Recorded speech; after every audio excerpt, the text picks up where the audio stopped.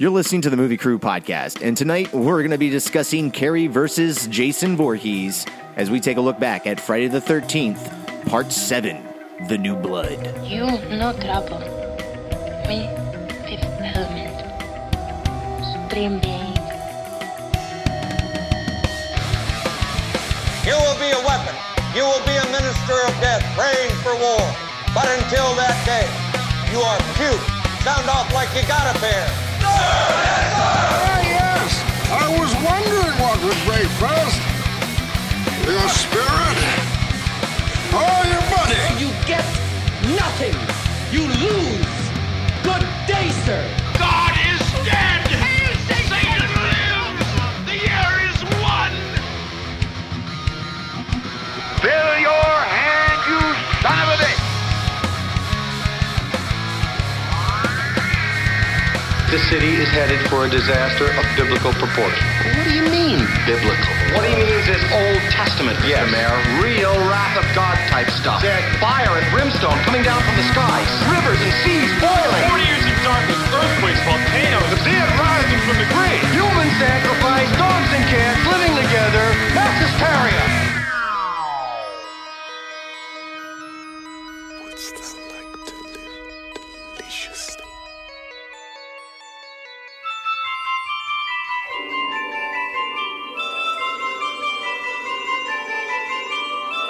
Welcome to the podcast. Happy Friday the 13th. We're your host. I'm Brian Elkins, and with me tonight, Mr. Paul Williams. What's up? Always excited on a Friday the 13th to discuss one of these terrific Jason Voorhees films. And we're doing the 7th installment because it's the 30th anniversary. It came out in 1988. Yes, it is. It's celebrating 30 years. I really enjoy doing these, Friday the 13th movies on Friday the 13th. It's our tradition. It's kind of become like a little tradition of ours. And to do this one, because the last Friday movie we talked about was Part 6. And to come back and do this one, No, it's Part 3 is the last one we did. Oh, yeah, Part 3 was the last one we did. Yeah, it's been that long. It's been that long since we've done a Friday the 13th. But yeah, Parts 4, 6, and 7 were always probably my personal favorites.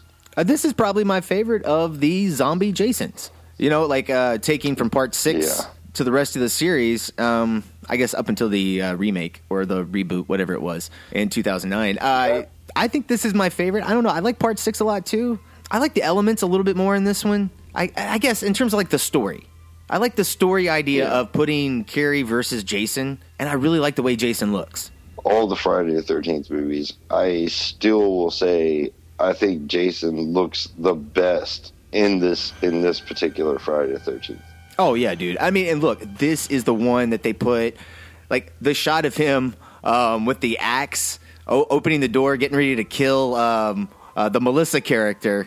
Dude, that's the box art. That's the shot of Jason on the Nintendo game. Mm-hmm. I mean, dude, this movie, I remember, I remember this and Nightmare on Elm Street 4. There was a promo on, I forget what show it was on, but they were doing like a little behind the scenes and like doing a little movie promo for Part 7. I caught it on television, and man, dude, it looked so amazing. It looks a lot more expensive than the movie actually cost. Yeah, it did have a really, really low budget. And what was it, like 2.8 million, 2.5, 2.8 million? Yeah, I've like seen that. 2.5. I've also seen all the way up to 3.5, but I don't know. I'm going to stick with 2.5 million being the budget. That may be with like marketing and all that stuff added onto it. But I mean, it's super low budget. I mean, for a franchise movie, even in '88, it's super low. I was just looking for nerd reasons. I wanted to just compare like some other movies that came out in the horror genre, just budget ratio. And this is a big movie, but The Conjuring came out. That had a budget of $20 million. And that was in 2013. So I was curious. I was like, I wonder what this $2.5 million budget for Friday the 13th was for 2013. And dude, it was like $5.7 million. So even adjusted for inflation, it's like a fourth of The Conjuring's budget. For a franchise movie, like this is the 7th sequel. Like you think they would have like put a little bit more money into it? I'll still say with the money that was used on the budget, I still feel like, this movie is probably one of, if not the best looking Friday the 13th. Ooh, one of the best looking. I don't know. I love the way 6 is shot. I love the way 4 is shot. I love the way 2 and 3 are shot. I just thought they looked more expensive than they actually were. You just like the lighting going off, don't you? You're like, oh man, look at the lightning flashes. Those are so sexy.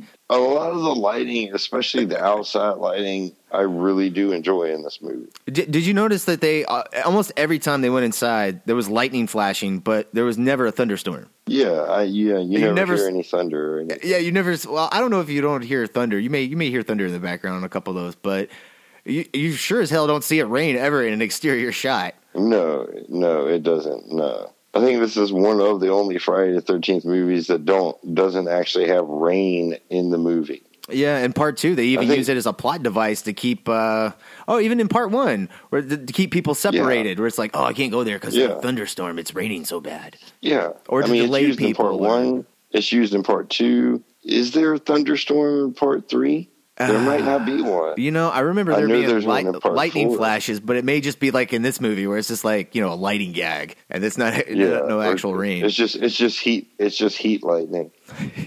Man, Crystal Lake. Ironically enough, anybody with 2 eyes can tell that this movie was not filmed in the summer or spring or fall of the year. No, it was filmed in Alabama during the summer. No, it was filmed in Alabama during like the dead middle of winter. What was it? Yeah. Oh, that's right. Yeah, that's right. You're right. It was exterior shots. There are no leaves on any of the trees. That's right. It was filmed in the wintertime. Most of the stuff in terms of behind the scenes, outside of things on the Blu-ray, most of the information I'm pulling directly from that Crystal Lake Memories book, and that's a really good read. If you're a fan of Friday the 13th, highly recommend it. I know we've talked about it on the show before. If you don't have it yet, you're a fan. You need to get it because it is good. Because man, there's some things that are in that book that they don't even cover on any of the making of. I had no idea that from once they had the script until the movie came out in theaters, that was less than 6 months. It was like 5 months' time they had to make this film. Yeah, it was a bit of a rush job, and a bit, dude. That is insane. I mean, can you imagine? Well, apparently, here's a script. Go make a movie. Let me score it. Let me cut it. Much less go shoot it. You're out there for what? I don't know. What were they out there? 5 weeks shooting that? 6 weeks? Yeah. I mean, you didn't have a lot of time, and from what I understand, that the MPAA slaughtered this freaking movie, and not only did the MPAA slaughter it, but there was apparently Barbara. Oh, Barbara Sachs. Yeah, Barbara Stack. Yeah. Apparently, it really sucks when you're working on a movie and you got one of the people that kind of should be on your side as a director telling you your ideas are stupid, and they're going to kind of pull rank on you. Oh, yeah. Who was that? It's Barbara Sachs, the associate producer that was giving the director, John Buechler, quite a hard time, man. It sounded like everybody didn't really get along that well because the writer has nothing nice to say about the director. He's quoted as straight up, I hated that guy. I thought he was a slug. Well, I mean, the original writer didn't have much really nice to say about anybody that worked on that film. Well, yeah, that's true. He got screwed out of getting paid, and he had nothing nice to say. And the other person, Manuel, I forget what his name is. Manuel something, but that guy, that's a pseudonym. It's not even a real person. Well, I mean, it's a real person, but, it's like some union guy that got paid half this guy's salary to finish writing the script. And then the rest of the money went back into production. And this guy who did I don't know, what did he do, 10 drafts or something like that? I forget how many he said he did. But, Yeah, I think it was something like 10 to 15 drafts. I mean, I'd be so pissed. I mean, I understand why he's mad. Your ass would be a little chapped about something like that. I think anybody's would be. I want to see that guy on the behind-the-scene interviews. I want to see him just spill it. Well, I mean, from what he's quoted saying in the book, he royally got screwed. Yeah, and he had nothing. The writer Daryl Hanney, he had nothing nice to say about that Barbara Sachs. She has the title of associate producer, and I had to look this up because I was wondering, I was like, how does she have so much power? But apparently she was like some kind of senior VP at Frank Mancuso Jr.'s company. And she was from the TV series because the Friday the 13th TV show started it started in between 6 and 7. And Frank Mancuso Jr., he was working on that. He had a team all built up, and he pushed some of the people that were on the TV show onto part 7.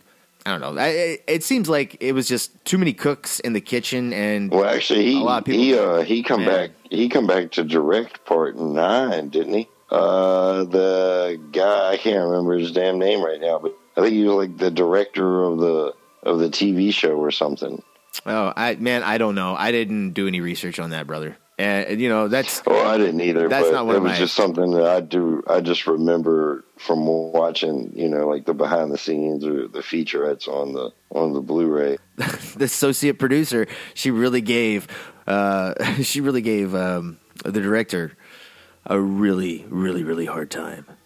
Yeah, between her and made him change quite a bit. MPAA. Yeah, well, and I said, between.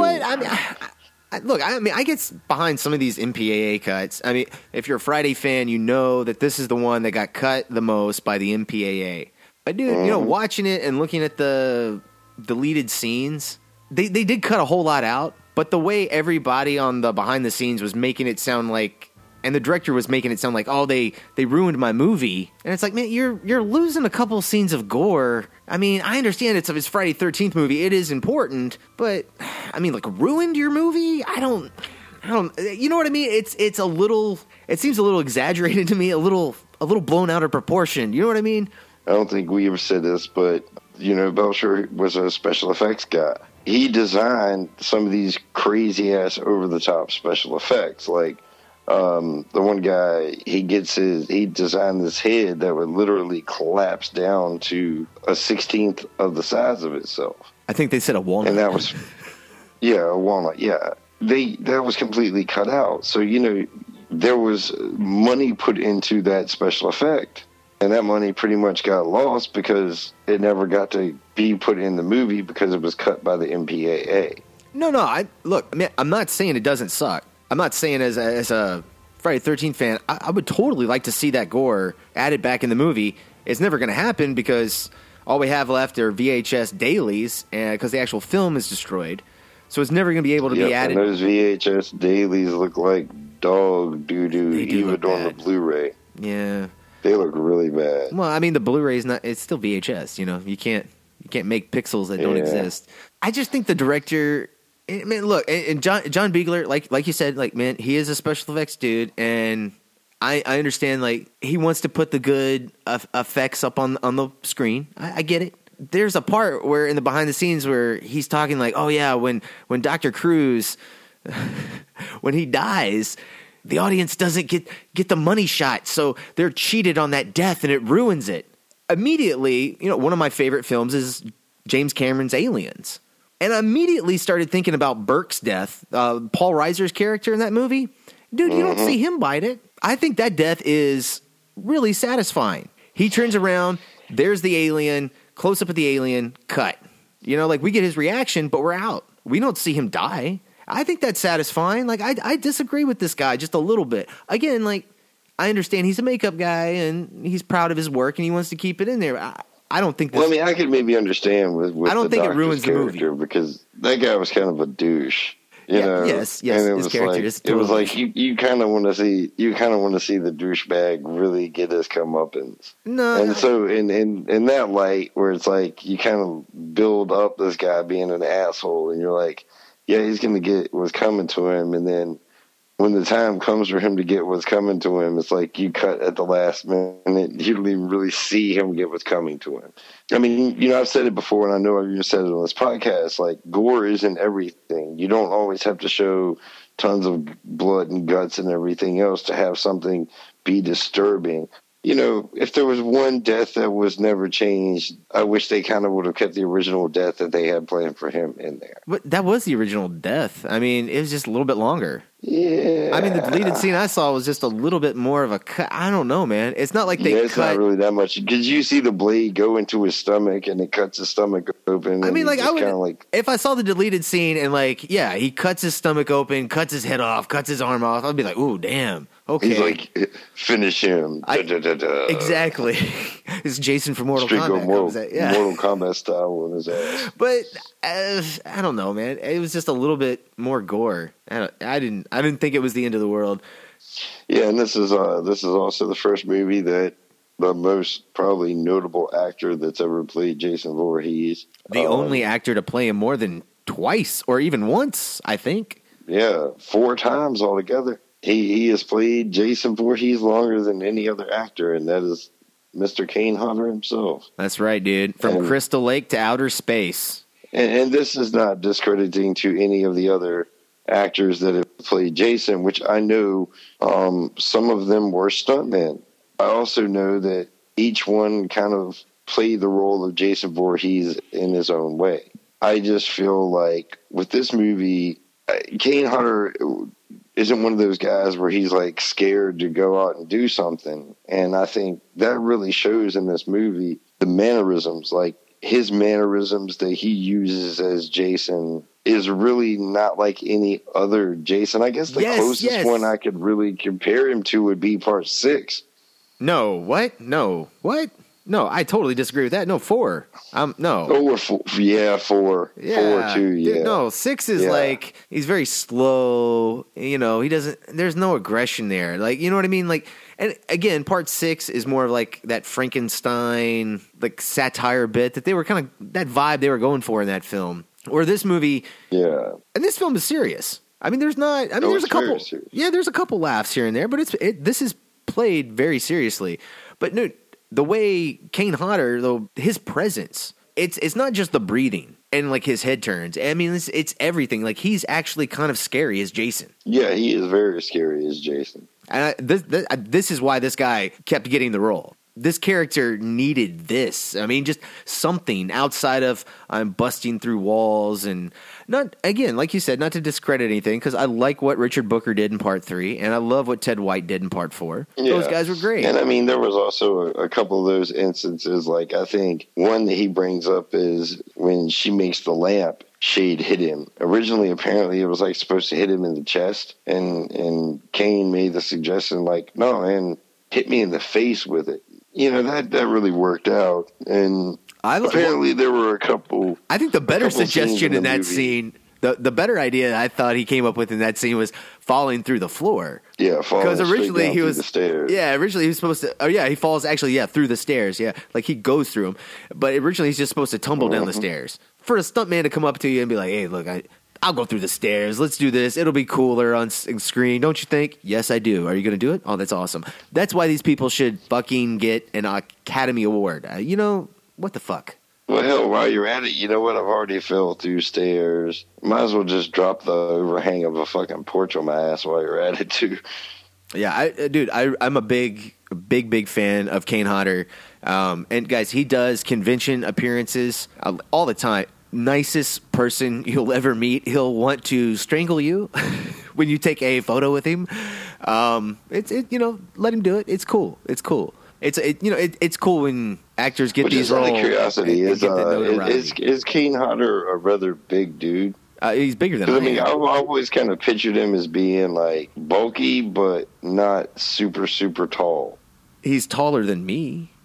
I'm not exactly the Jolly Green Giant. I don't walk in the room and like. No, I would say look I over would think everyone's he would head. be between like 5'11" and 6'1". I'm just kind of curious to know, is he a really big, tall ass dude? In other words, like the guy who played. So I just Googled Jason and Freddy versus Jason.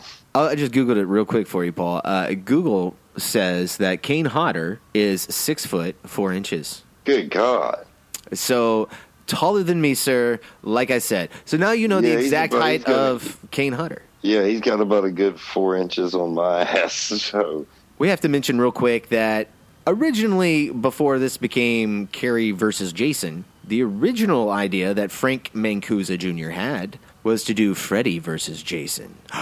Dun, dun, dun, dun. Yep, that was the original idea. Paramount wanted to... But no agreement could never be made between Paramount and New Line. Well, it was a bad deal. It was a bunch of money issues. Well, no, it was a terrible deal. Paramount wanted to release the movie domestically and let New Line do the international box office, right? Let them do that release, which at that time, what was this, 88, was not the same as the domestic. Movies in the United States would always pull in more money in the United States than they would in foreign markets. And, of course, New Line was like, no, we're not doing that. There is no way we're doing that. Because at the time, in 1988, Freddy Krueger made a lot more money at the box office than Friday the 13th did. Yes. A lot more. For the Dream Child. No, the Dream Master, man. The Dream Master. Yeah, the Dream Child was part 5. Oh, yeah. That's when their grosses started going down in that series. But part 4 of Nightmare on Elm Street almost made $50 million.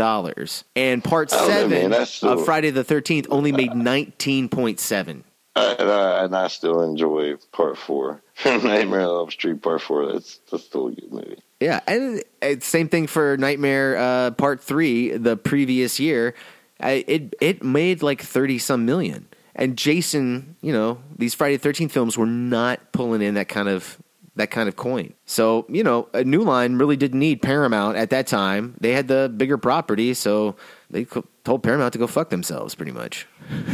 Yep. And they were like, well, we can't do Freddy Krueger. Let's do Carrie. I guess Stephen King was still pretty big in 88. It is a dumbass concept, but the way it's handled, it's not really as dumbass as Star Mummy.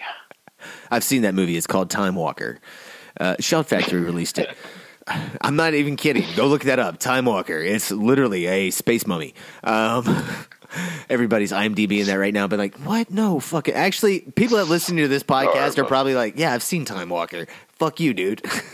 Before we go to trailer, I do want to call to attention the VO in the trailer. Percy Rodriguez, this beautiful man and his golden voice. He's voiced so many trailers. Like, dude, Jaws, The Exorcist. Phantasm. Oh, yeah, Phantasm too. Yeah, we did that. Totally forgot to bring it up.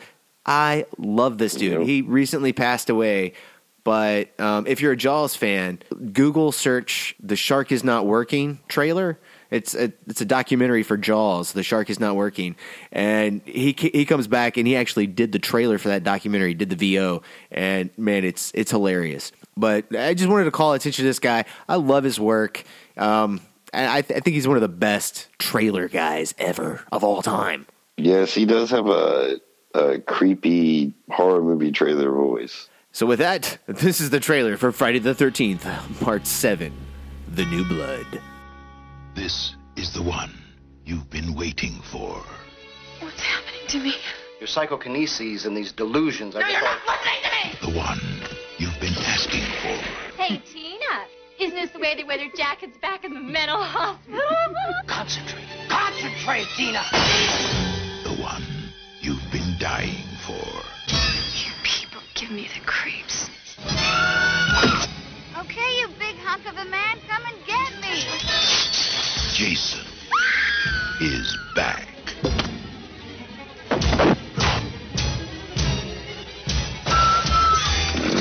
But this time, someone is waiting.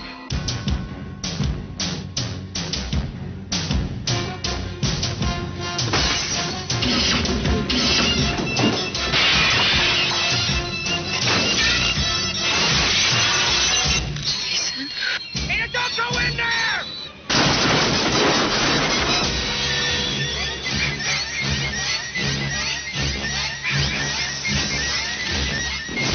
Friday the 13th, Part 7, The New Blood.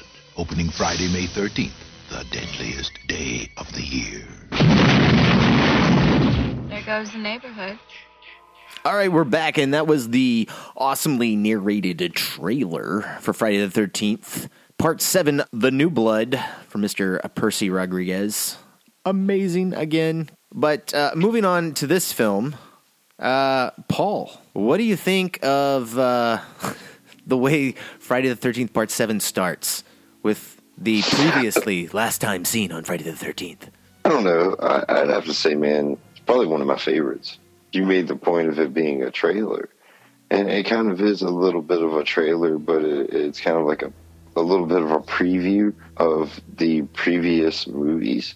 And the way it's cut together and the way the narration is, and I just think, man, it's awesome. I think it's a really unique and interesting way to kind of bring people up to speed, you know, because this could have been some folks' first Friday the 13th movie, or they haven't seen Friday the 13th movie in a long time. So I thought it was really kind of cool. Oh, dude, I love it. It starts off really good. It kind of turns into the previously seen on Friday the 13th, because it goes from like all of the movies into kind of a quick trailer summary of part 6. I did notice that they used the footage, though, like the grave footage when his like the grave of Jason Voorhees, when the camera's like zooming down, you know, through the iron rods. That footage is actually from the teaser. That's not from the movie at all. That's from the teaser for part 6. If you want to save yourself money, kill 2 minutes of the first 2 minutes of your movie with a bunch of shots from all the previous films, and just pay somebody to edit it and narrate over it. Look, dude, this movie was pretty short. Yeah, it's not a very long movie. And, you know, honestly, I think that's one of the things that I kind of do like about this movie is where I feel like some of the older Friday the 13th movies are a little bit longer when it comes to storytelling. This movie is kind of abrupt, to the point. You meet your characters, the basics of the story is laid out, and then you kind of just go on with that. It has, I don't know, I think the same amount of story is there, but you're right, it's sped up. The exposition in the beginning is, anyway. It starts to slow down once the teenagers start getting picked off in the middle. You mean the college students? Yeah, I don't know I guess they're obviously, I guess some of them have jobs in this movie. And that's another thing. Weird, like... Okay, so after the montage, we get this prologue with Tina, your main character, as a little child. And she kills her dad at Crystal Lake through her telekinetic abilities. Because apparently mom and dad, you know, they get into an argument about dad drinking a little bit too much. And apparently this guy's like the meanest drunk in the world, because all she said was, "You drink too much." And he like calls off and slaps the shit out of her. Yeah, but it's just weird that the entire environment... Yeah, it's like, it's really changed. Awkward, and it feels rushed. I don't necessarily have a problem with it. I mean, I can understand if the dialogue was a little bit different. You know, substitute, you know, dad being a womanizer, where it's like, "Oh, I thought you said you wouldn't cheat on me again." And he's like, you know, "I'm leaving you. Pap, the hell you will." No, man, dude, I think this is fine. I don't have a problem with that. I think that's fine. Like little... Look, I mean, the entire Friday the 13th has all been shorthand, and all the characters have been pretty much stereotypes. So, I mean, dude, to be honest with you, I'm kind of okay with this. I don't have a problem with it. The thing I have a problem with is the continuity of the scene. Like, that doesn't make any sense to me. Like, in the previous movie, it was, Camp Forest Green? Yeah. And now it's switched back to Crystal Lake. But we also have known that, you know, just because it is Crystal Lake with the Higgins farm from part 3, doesn't necessarily mean it's part of the campgrounds, I guess, is the logic I've kind of come up with it. But No. See, that's not right, because at the end of part 6, you see him in the lake. Oh, yeah, he's in the lake of Camp Forest Green. Yes. Yeah. You see, in part 6, the campgrounds, where the kids are, the dock, Jason goes out, you see where he gets put underwater, chained underwater, and in part 7, you see where he comes out, and where he comes out, there's this dock, and it's a different dock now, and there's a different house, and the campgrounds are completely gone. Like, once you put Jason there... all the cabins are gone, and then they're just, like, replaced with summer homes. It is really... It's just like, man, we just threw all the continuity out of the last one. You could have completely went with the same camp, you know, Crystal Lake thing, and you could have still had counselors and kids there and everything else. You know, once again, going back to part 6, I think that was one of the things that I love so much about part 6, because we actually see it being an open campground, you know, where there are camp counselors, you have kids there, and we don't see that in any other Friday the 13th film. Well, you see campgrounds in other films. You just don't see the kids at the campsite. Well, yeah, I mean, what the first 2, 3? There's 3 that actually have campgrounds in them. 1, 2. Well, 2 really doesn't even count because that's not even really a campground. That's kind of like a weekend. Yeah, that was like a training. It was a counselor 2 training center or something like that. Yeah. So there's really technically only 2 times where you actually see Camp Crystal Lake as being a summer camp. But not only that, but what really kind of fucking screws me up a little bit in the time continuity was you mean to tell me that Jason's been under the water since Tommy Jarvis put him under the water? You know, there's at least a minimum of 10-year gap from when our main character in part 7 is a little kid and causes the dock to collapse on her father because he hit her mom one too many times. Well, you don't really know. You don't know the span between part 6 and part 7. 6 and 7, yes, but you have to know that there's at least a 10-year span from the prologue to when the movie starts. Okay, from when it picks up with her and her mom, and they're driving. Yes, and she's older. Yeah, when Tina's a teenager, you know it's at least been 10 years. Maybe 8 years. Yeah, I give you 8 to 10 years, somewhere in that ballpark. Because like, what is she supposed to be in the beginning? Like 10, 12? How old is that little girl supposed to be? I mean, like 10 years old is what I thought. I would say. See, that's what I would say. I would say in between the ages of 8 and 10. Like Jason being down in the water, I don't really have a problem with. It's the dad being down in the bottom of the water. If I understand this movie right, because at the end of the movie, the way Jason is killed is Tina resurrects her drunken dead father. He kills Jason and he didn't kill Jason. He takes Jason back to Crystal Lake. So problem solved. But if that's actually him, did nobody get his body when he died in the prologue? Well, you know, so was his body just down there? They just left him? They were just like, fuck him. Like I said, that's another thing I kind of want to touch on. Or was the dad wife, at the end a ghost? Then we get the scene where we get all of our characters introduced, you know. Yeah, so Tina and Mom, they show up at their, I guess, their old summer home, or I don't know what it is. I don't know if it's a place they rent every now and again. I don't know if they own it. Not 100% sure. But they show up at Crystal Lake, and there's a house next door with a bunch of kids. And, of course, we're meeting all of our victims. Group of Friday the 13th fucking kids out of all of them. I don't know. Dude, yeah. I don't know. Yeah, dude. I mean, most of them are just pointless.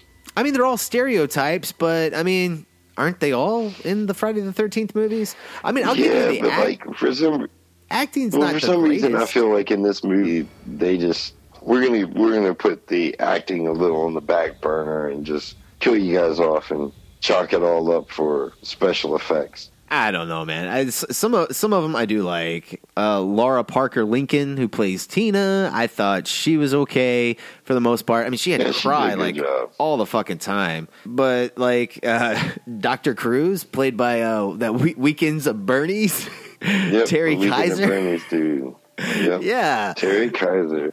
Mr. Weekend at Bernie's himself. Give the guy a mustache and some sunglasses, man. I mean, look, he was made for this movie. He's a dead body. That's what I knew him from at the time. They introduced the kids next door. There's a love interest with Nick. Immediately, yes. And apparently the actor that played Nick and Tina did not really get along on set, and the chemistry kind of shows.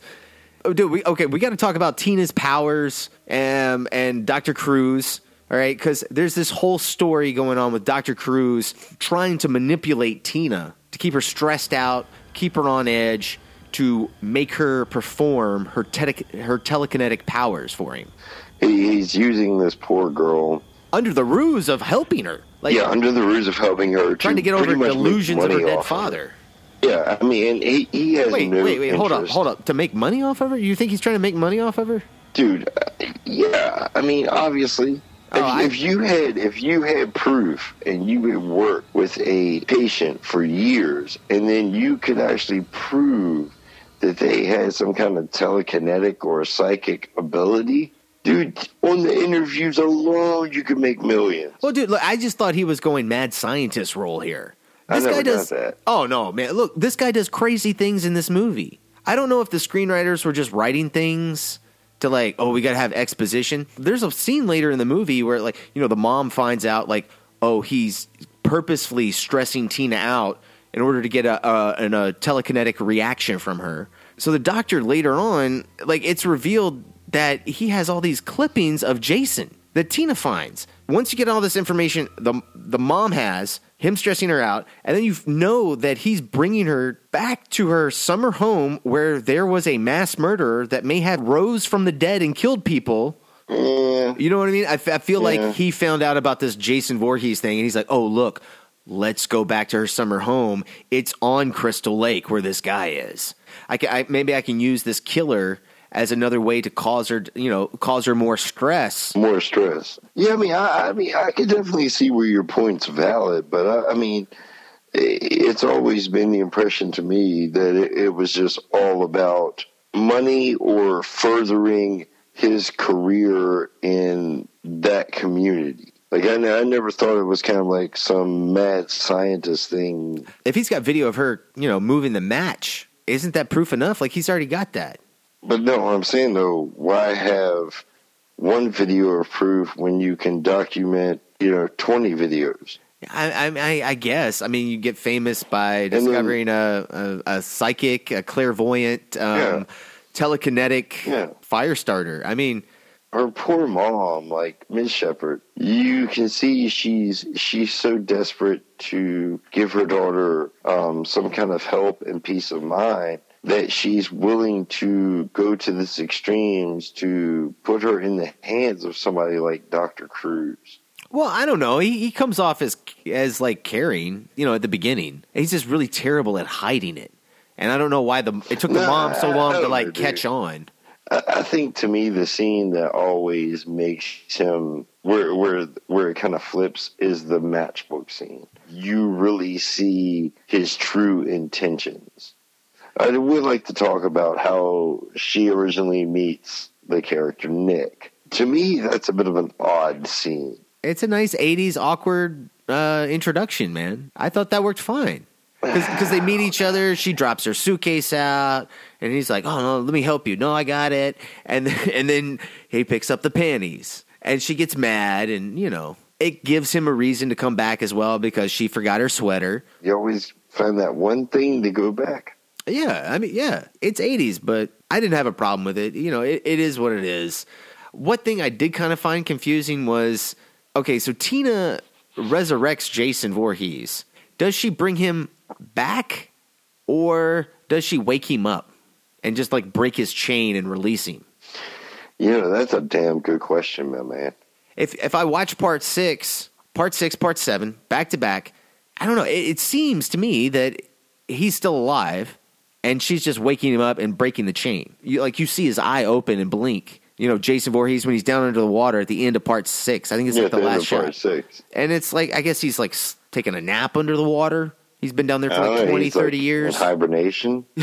Hibernation, maybe? It's like Jason apparently hibernates. He's like a polar bear. He got all of his kills in, and he's like, okay, I've murdered all my teenagers, and I will hibernate now. Yeah. If you watch part 7, though, I feel like on its own, it does feel like she resurrects Jason. I know this is like totally being completely nitpicky right now about this. It's like this guy we've seen the strength that Jason Voorhees can exhibit, right? Why didn't he just break the chain? Yes. Yeah, I don't know. Dude, look, yes. Tommy Jarvis put it on, and that chain was ordained by a priest, and it was soaked in holy water. Tommy Jarvis was the destined one chosen by the Pope. Yeah, exactly. It's like, whatever, man. Apostles. You just got to go with it. I guess this whole movie, let's just go with it. And, the kills, once they start happening, he gets resurrected, and he's pretty much just bumping them off. So, just out of curiosity, what would be your favorite death? Oh, the sleeping bag kill is my favorite, dude. And I actually think the MPAA made that one better because, like, in the original cut, he was, like, beating it against the tree forever. And in the movie, he just takes the sleeping bag and throws it against the tree and then just tosses it down. And it's great. That's one of the main reasons why I have a bit of respect for part 9.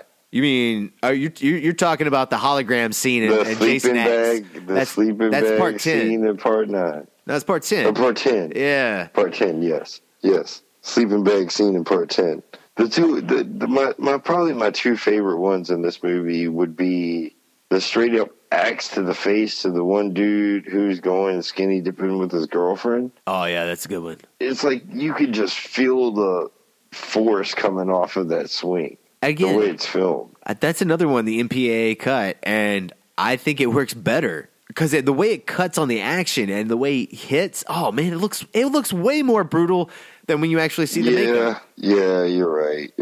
I think that's impactful. I really like that one. That is very impactful. And you don't see anything at all. You literally just see him hit, and his head starts going back. You know, like the victim's head. I forget what that guy's name was. He was like some douchebag Wall Street stereotype. Yeah, there's just so many people in this movie that you can easily forget their names because basically their characters only exist for one-liners and or murders. I do enjoy the sleeping bag death. I really think that's cool. Oh, that's the best one. The one nerdy chick, I think she probably has the lamest. Well, either the nerdy chick, one chick that's the somewhat hot redhead or auburn-haired girl that ends up hooking up with the stoner dude, which... The only girl in the movie that gets naked? No, there's the one other chick that goes skinny dipping. Yeah, but that's dude. Side boob and butt that does not count in a Friday the 13th movie. Come on. We're not counting that. Okay, well, you do see some nips, but anyway, yeah. Side boobs, nits. What? Yeah. Well, come on. Whatever. But yeah, I'm just gonna be like, yeah, she has a pretty lame death. She just gets thrown out of a window. Yeah, her death is really bizarre because there's she gets thrown out of a window, but there's a window right beside her. But when Jason comes out of frame and grabs her, he throws her out of frame, and then it cuts to her going out the window. And it's like, well, wait a minute. Mm-hmm. There was a window right there, Jason. Why didn't you throw her right out that one? That was still a lame-ass fucking death, dude. It was a bad repeat from Part 4, but Part 4 did it way better. Thank you. You know, that's the issue. But so, yeah, everybody starts, slowly getting picked off one by one. I do like the black couple in the movie. Their subplot is really weird, though, because they're mad at each other, but you don't ever find out why they're mad at each other. And then all of a sudden they're banging in the back of a van. Well, I mean, you see them make up, but you don't know why they're mad at each other. And every time you start to get the answer, like the camera pans over and they're like, you don't care what the black people are doing, do you? You know what I mean? Yeah. It does. It's really awkward when you watch it now because it's like, oh, these are the only two black people in this movie. They both have great deaths. I mean, regardless whether they're cut out or not, what you do and see in the movie, that is good. The party horn or whatever that thing is, that is a good death. I wish there would have been a little bit more background for their arguments or the reason why they were mad at each other, but apparently they were attempting to have some super awesome makeup sex that just did not happen. You know what they were mad about? They were mad that somebody trapped that cat in a closet. How dare you? Dude, that is the weird... Because literally, there's a scene in this movie where a character goes upstairs, opens a closet, and a cat jumps out. And it's just like, what dick locked that that cat in a closet? I'm guaranteeing you it was the stoner guy. Everyone gets picked off. The doctor, he dies. We talked about that a little bit. The mom has got a death. But you really don't see the mom's death. We see, and that's another thing. That tells you how much of a fucking piece of shit coward Dr. Cruz is. He just grabs Miss Shepard, man, just human shield. Oh, dude, no, he's not a coward. He's a murderer. Because, dude, the way that thing is staged, and I have to think the director blocked it the way he did for a reason. The doctor sees Jason, and he looks at the mom, and he's just like, oh, no, honey, you are going down, not me. Jason even has a moment where, really, dude, are you going to do this? Jason even kind of yeah. He pauses for a second, yeah, you almost get this vibe, really, you fucking coward, really. I don't know about how I feel about the doctor and the mom's death. I don't know how I feel about Jason getting, weapons from Home Depot.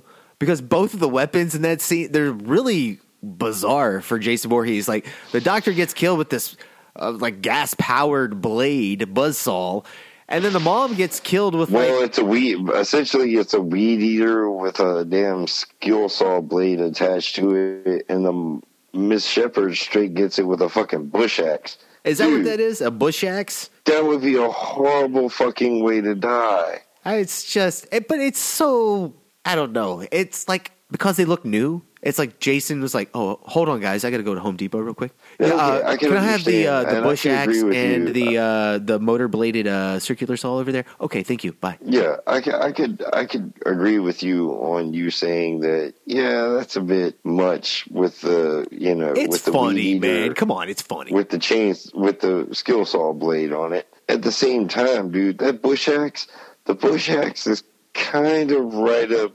Jason's repertoire of handheld farming utensils that can be used as weapons. No, but it's just how new it looked. Yeah.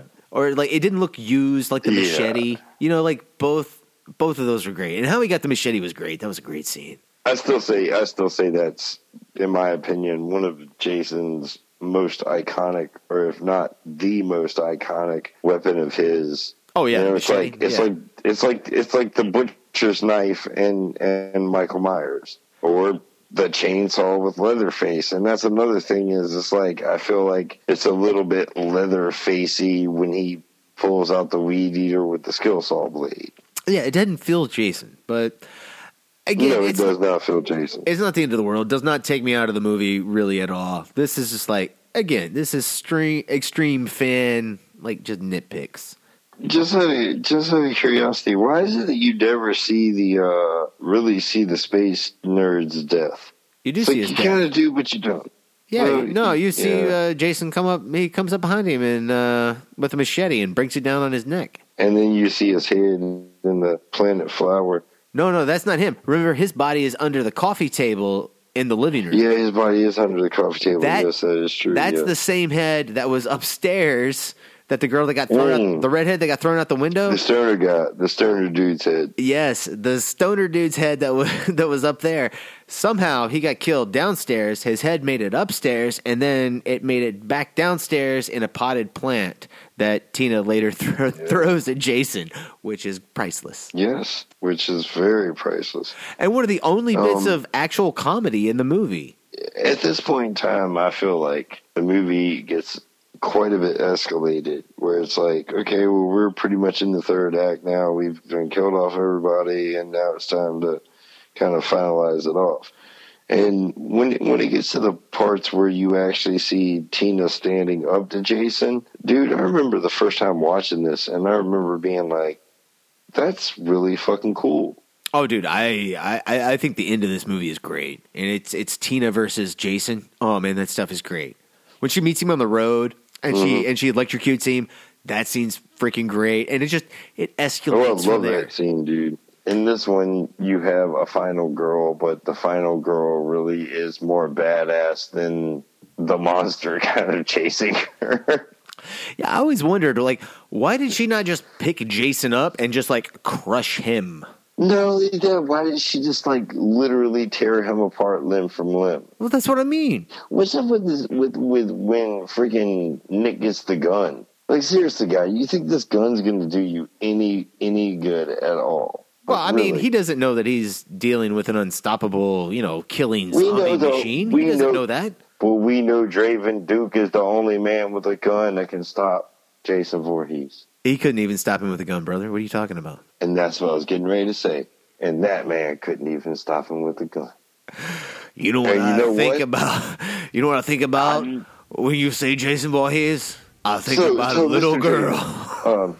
Well, I'm sorry. So, Mr. Duke. Sticking a hot dog. What do you think about Jason Voorhees? I think about a little girl in a pink skirt poking a hot dog through a donut. All right, okay. That is from a different movie, as funny as it is, and we can't quote it every time we talk about Friday the 13th. Still the greatest line out of any Friday the 13th movie ever fucking made. It is. God, it's so fucking stupid. So I don't greatly ignorant. No, but I don't. It's awesome. Like, I kind of know what they mean, but at the same time, I'm like, but why a little girl? It's wrong. Yeah, we will further discuss this when we get to Jason Goes to Hell. I will say, out of any other heroine, Tina in this movie definitely puts up more of a fight than any other survivor female from any other Friday the 13th movie. Oh yeah, absolutely, dude. Yeah, she's got the fire starter gifts, so she can. Once again, all their confrontations are good. And once again, you don't see any other movie where there's a head in a potted plant that Harvey Weinstein's drooling over and a couch getting thrown at somebody.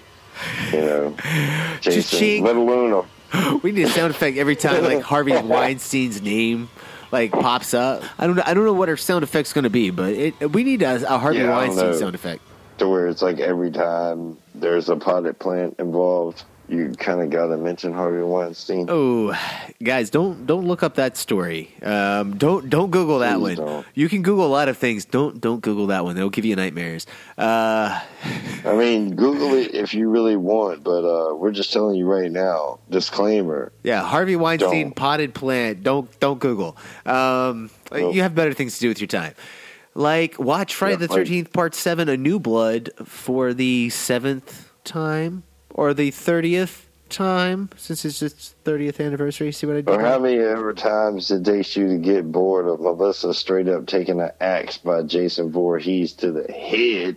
I don't care what you see gore-wise in that scene. That axe hit is such an awesome scene. It's fucking mean, dude. It's mean. Whatever cuts they made, they were for the better. It's that's what I love about this death. It's she's just going the fuck off, dude. Da da da da, and she just turns and the door opens. No, she's in the middle of her speech where she's like, "Fuck both of you. Fuck both of you. I'm going home, going to bed by myself. Do you want to come?"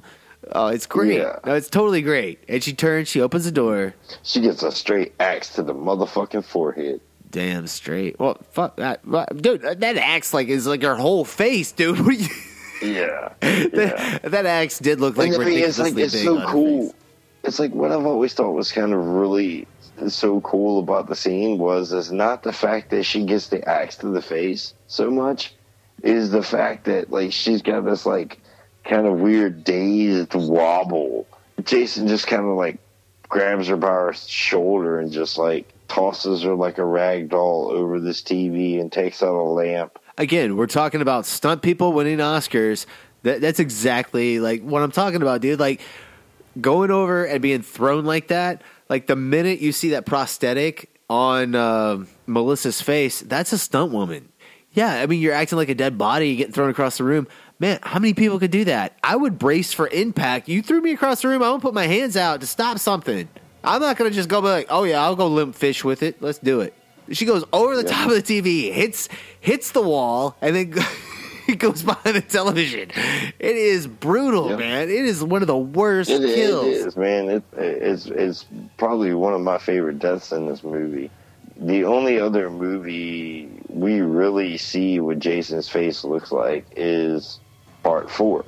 No, that's not true. No, you see his face in Part 2. You see his face in Part 3. You see his face in Part 4.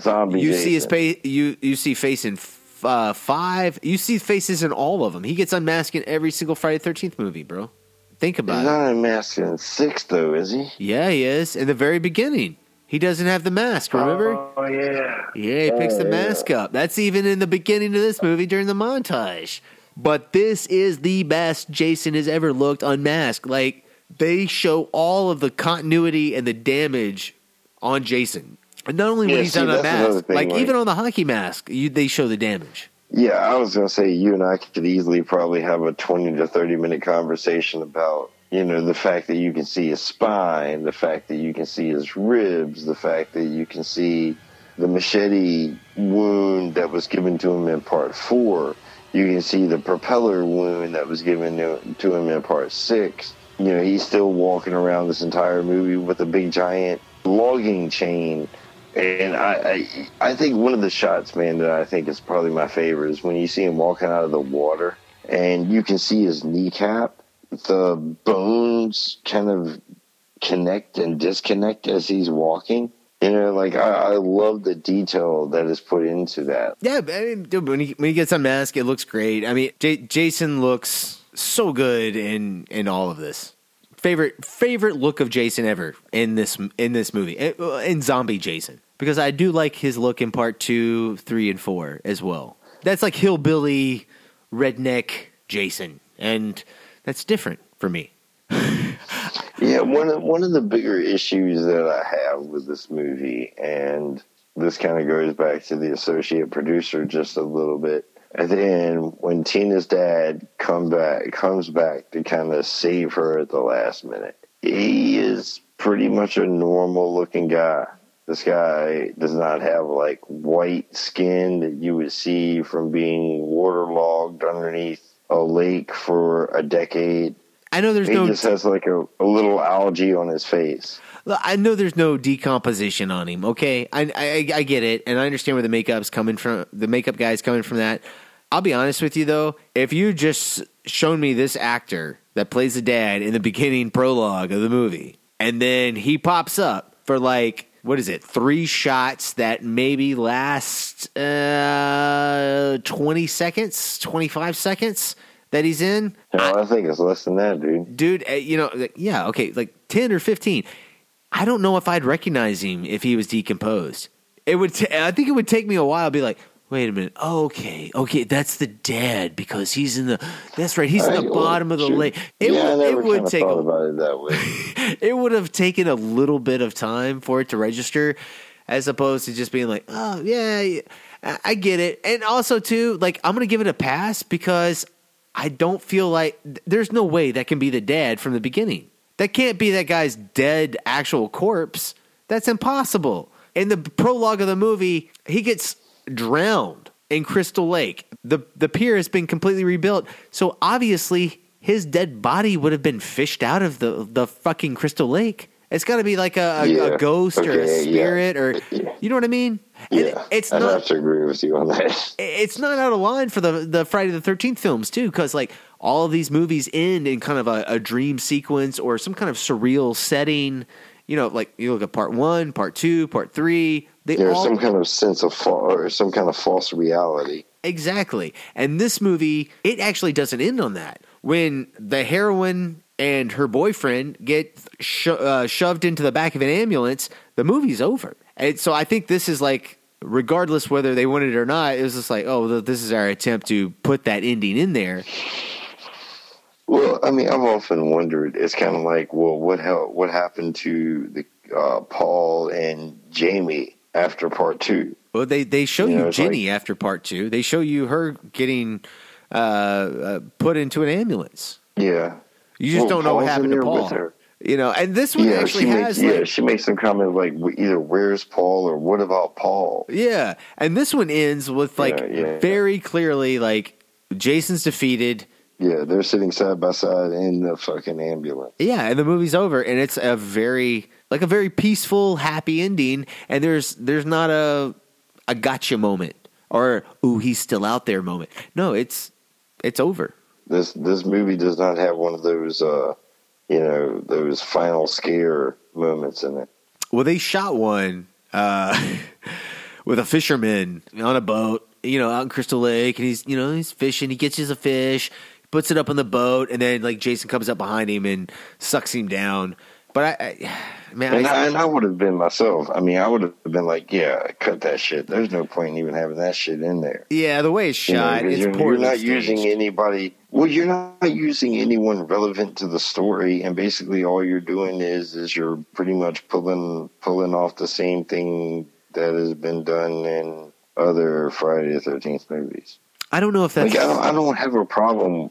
I don't really have an issue with the way this movie ends. Like, I really don't. I feel like... I think the end's the best part of this movie, dude. Yeah, I mean, she defeats Jason thanks to Zombie Lake Dad, and her and Nick go off and do what the fuck ever. Who knows? Nick's gonna finish night school, and Tina's gonna go to prom. And murder everyone that makes fun of her. Where she's going to have a bunch of pig blood spilled all over her, and she's going to get super pissed and just decide to kill everybody. Is this blood? I don't like blood. I'm gonna murder everybody in this room. I'm just gonna kill everybody out here. Carrie is so good. I really, really enjoy that movie. This is a good movie too, though. I mean, it's definitely nowhere as good as Carrie, and I would never say that filmmaking wise or fun movie wise. Oh, hell to the motherfucking no. Yeah, hell to the no. There's no way this motherfucker touches Carrie in a million years. But it's a fun slasher film, though. It is a very fun movie, and you know, like I said before, it's kind of almost a bit relieving to see Jason, you know, after 7 movies, finally meet somebody that's going to kind of, you know, throw some shit back at him. All right, guys, so I think that's going to bring it to the end here of our Friday Part 7, The New Blood discussion. Yeah, my final thoughts, I think this is a solid 7 on the slasher scale. A very 7.5, almost 8-ish. This is a really fun movie. It's got some inconsistencies overall in terms of the grand scheme of things, in terms of the franchise, but I think it's got a lot to offer, especially once Tina and Jason Voorhees come together, meet for that final battle. I feel it. I love it. Jason gets set on fire. Kane Hodder, dude, thank you for getting burned in a Jason Voorhees suit for us, because that looks amazing. Like, Jason Voorhees gets ignited on camera and you see him burn forever. I mean, it's impressive. All of the stunts in this movie are impressive. Kane Hodder brings so much to Jason Voorhees, it knocks me out of the park. I can't say enough nice things about his performance in here.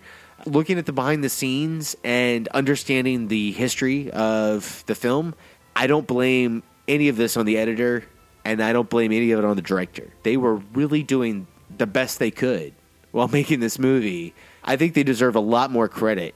It could have been so much worse, and it's really a miracle this movie turned out as good as it is. In 5 months, especially. Like, come on, let's put this in perspective. 5 months, $2.5 million on a franchise movie. Everything is rushed. When everything's rushed, you're paying more. Like, think about what they got away with. If the director hadn't come from an effects background, there's no way this movie would have been nearly as good as it is. And I will simply point to Part 8 for that. The people from Part 7 would have made Jason Takes Manhattan better. Part 7, man. For Zombies Jason, it holds a special place in my heart. I highly recommend it. I think it's a lot of fun. Paul, what do you think? I think this movie definitely has an interesting plot structure when it comes to the slasher genre, and especially the Friday the 13th universe. This movie has some of the best special effects. The acting isn't really that great all the time, but I feel the special effects and everything else kind of make up for the lack in there of that. This movie went way beyond what we have seen previously in the Friday the 13th franchise. You know, Buechler, I have to give major props to that guy, because it almost seems that he was fighting a complete uphill battle from the jump. I totally give him props on that, to, you know, kind of power through to finish it at the end. And I know that this movie has a lot of, controversy surrounding it, whether it be the MPAA or, associate producers coming in and cutting parts out, or, whether it be controversy on whether one of the actresses are still alive and that played in this movie or not. I really feel that this is one of the Friday films that kind of stuck out to me because of the lighting and the aesthetic choice on coloring and the detail that was put into the special effects. Would I have to say this is one of my favorite Friday films? Yes, I would, because it just has something new, fresh, and interesting about it that I had not seen up to this point in a Friday film. All right, guys, so that's what we thought of Friday the 13th, Part 7, The New Blood. So that's going to do it for us tonight. You've been listening to the Movie Crew podcast. If you guys want to get in touch with us, our email address is themoviecrew@gmail.com. That's themoviecrew, and crew is spelled CREWE. That's right, extra E at the end of the word crew, @gmail.com. You guys can follow us on Facebook, Twitter, Instagram, @moviecrewpod. You guys can give us a 5-star or any star rating on iTunes and Stitcher. We would surely appreciate that. It helps people find out about the show. Paul, where can people follow you, good sir? You can follow me at Paul R. Williams J1 on Twitter. All right, guys. So like always, we close out a little bit with a piece of the soundtrack, and tonight's no exception. We're going to play... guys, I really did not care much for the music here. Paul, did you like the music? Some of it. I didn't think some of it was horrible. I mean, I could see where the composer was going. He was trying to kind of keep and pay homage to Manfredini, but yet kind of make it his own at the same time. So no, I'm not hating on it. My least favorite thing about this movie is the score, dude. Harry Manfredini's score. It doesn't have that super funky flex feel like the soundtrack from Part 3 does. No, that was sexy. That's different. At least that was Harry Manfredini, who did the scores for all of them until we get to this one, and then we have Fred Mullen. Don't know. His synth stuff doesn't really sit with that well with me, but I don't know. Here you go. You guys tell me maybe I'm crazy. This is the theme for Friday the 13th, Part 7. Enjoy.